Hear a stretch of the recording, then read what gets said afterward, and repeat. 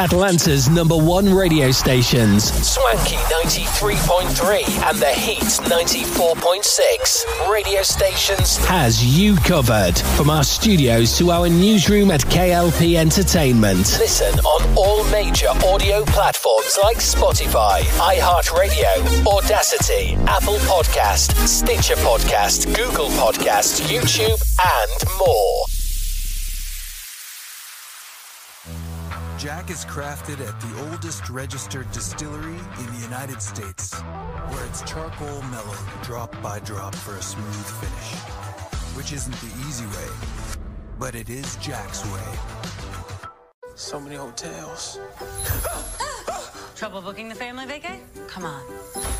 Comfort us free hot breakfast for the whole fam. They have waffles. And splendid pools. Book direct at choicehotels.com. The latest show goes after hours. The Beyond Swanky podcast with Kennedy Lucas brings out more for our Lucas Nation fans. Tune in for reviews, topics, and even special guests. We go beyond the swankiness as it's juicy as hell with our DJ Lou Pezzi, playing nothing but the hits on the Spotify podcast version. Live from our studio of Swanky Studios, it's the Beyond Swanky podcast with Kennedy Lucas on Atlanta's #1 stations, Swanky 93.3 and the Heat 94.6 radio station. Listen on all major audio platforms like Spotify, iHeartRadio, Audacity, Apple Podcast, Stitcher Podcast, Google Podcast, YouTube, and more.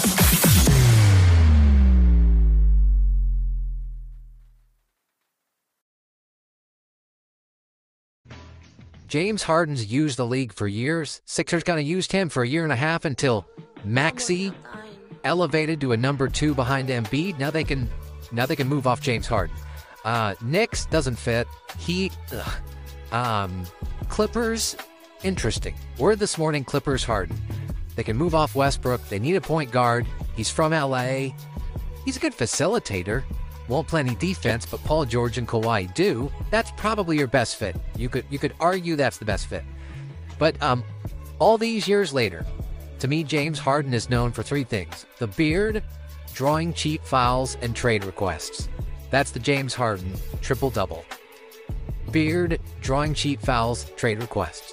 He's still productive, 2010 guy, but no defense, no leadership, getting old fast because he never took care of his body, doesn't really fit in many places. Clippers tends to work, but it has a Brooklyn feel, KD, Kyrie, Harden feel to it. The difference, of course, is that Harden, Kawhi, and Paul George are a better basketball fit, and he doesn't play a lick of D, but Harden and Kawhi are great defenders, so it works. But James Harden is an example. Right, we're always worried about sending our kids to good schools, and that matters some. But James Harden is a great example. You will be as successful as your effort level and your personality allows. Harden is strictly an offensive player. Quirky personality, you can't build around him. Defense, awful. Conditioning, below average. That's what his effort level, that's what his personality allowed him to be. You get these occasional athletes who are just all-time greats. I never bought into the Kobe and MJ comp. Daryl Morey said years ago, I mean, he's a better scorer. Analytics prove it that MJ. The difference, of course, is that when you hold yourself accountable, it's much easier to hold others accountable. But Harden could never hold other teammates accountable. He wasn't even in good shape. He didn't play any defense. So how are you going to hold other guys accountable when you don't come into camp in shape? When you play your way into shape? Kobe, MJ, relentless. But the key to both is they were so intense and so committed, they could tell guys, this is how hard I work. Work this hard or you're done. James Harden's game, to me, always felt a little like a tax loophole. No, seriously. He caught the IRS/NBA off guard. Right? Nobody saw it coming, the step back move. Nobody was quite sure it was legal. And then the NBA/IRS mostly eliminated the loophole, and it was never the same.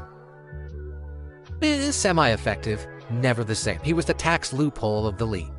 But in your life, you can go to this school, you can have those parents, your effort level / commitment, and your personality will define how far you're going to go.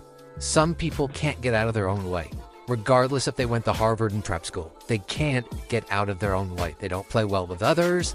They don't lubricate. They constantly agitate. They're know-it-alls. They're not committed. They're not really leaders. I mean, Steph Curry is older than James Harden, but because of his personality, plays well with others, his commitment and effort level, he is a fully charged battery.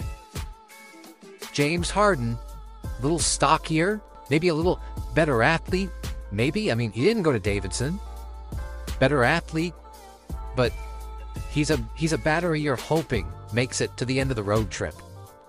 So, James Harden being moved out of Philly as he should be, Clippers probably the best fit, but he doesn't really fit perfectly anywhere.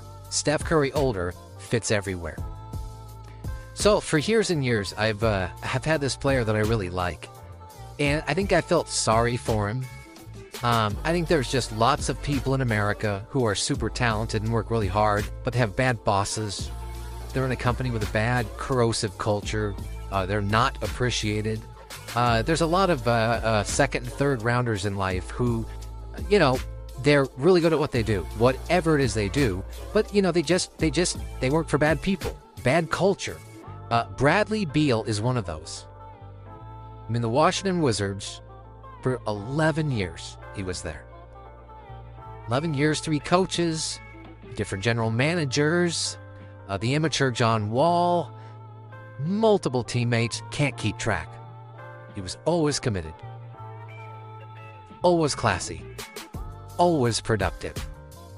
I don't know how you don't love this fit and love that guy. Never complained, loyal team guy in a corrosive clown car in the Washington Wizards. Never complained. He'll be so appreciative and so energized by Phoenix, which, by the way, has had their issues. They got rid of a bad owner. They've moved through some coaches. But a good guy and a good player finally gets to a good team. Let me give you an example of where I've seen this before. Matt Stafford. 12 years, the chaos of Detroit. Finally got a legitimate owner, a legitimate coach, some really good players, and won a Super Bowl. Kevin Garnett, 12 years of nonsense in Minnesota. Finally got a legitimate organization, surrounded by good players, a winning organization, got the Celtics a ring.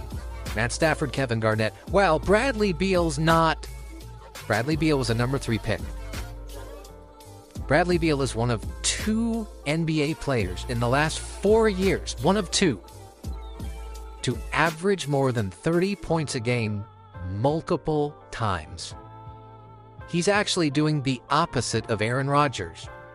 Aaron's going to a young team with an unproven coach.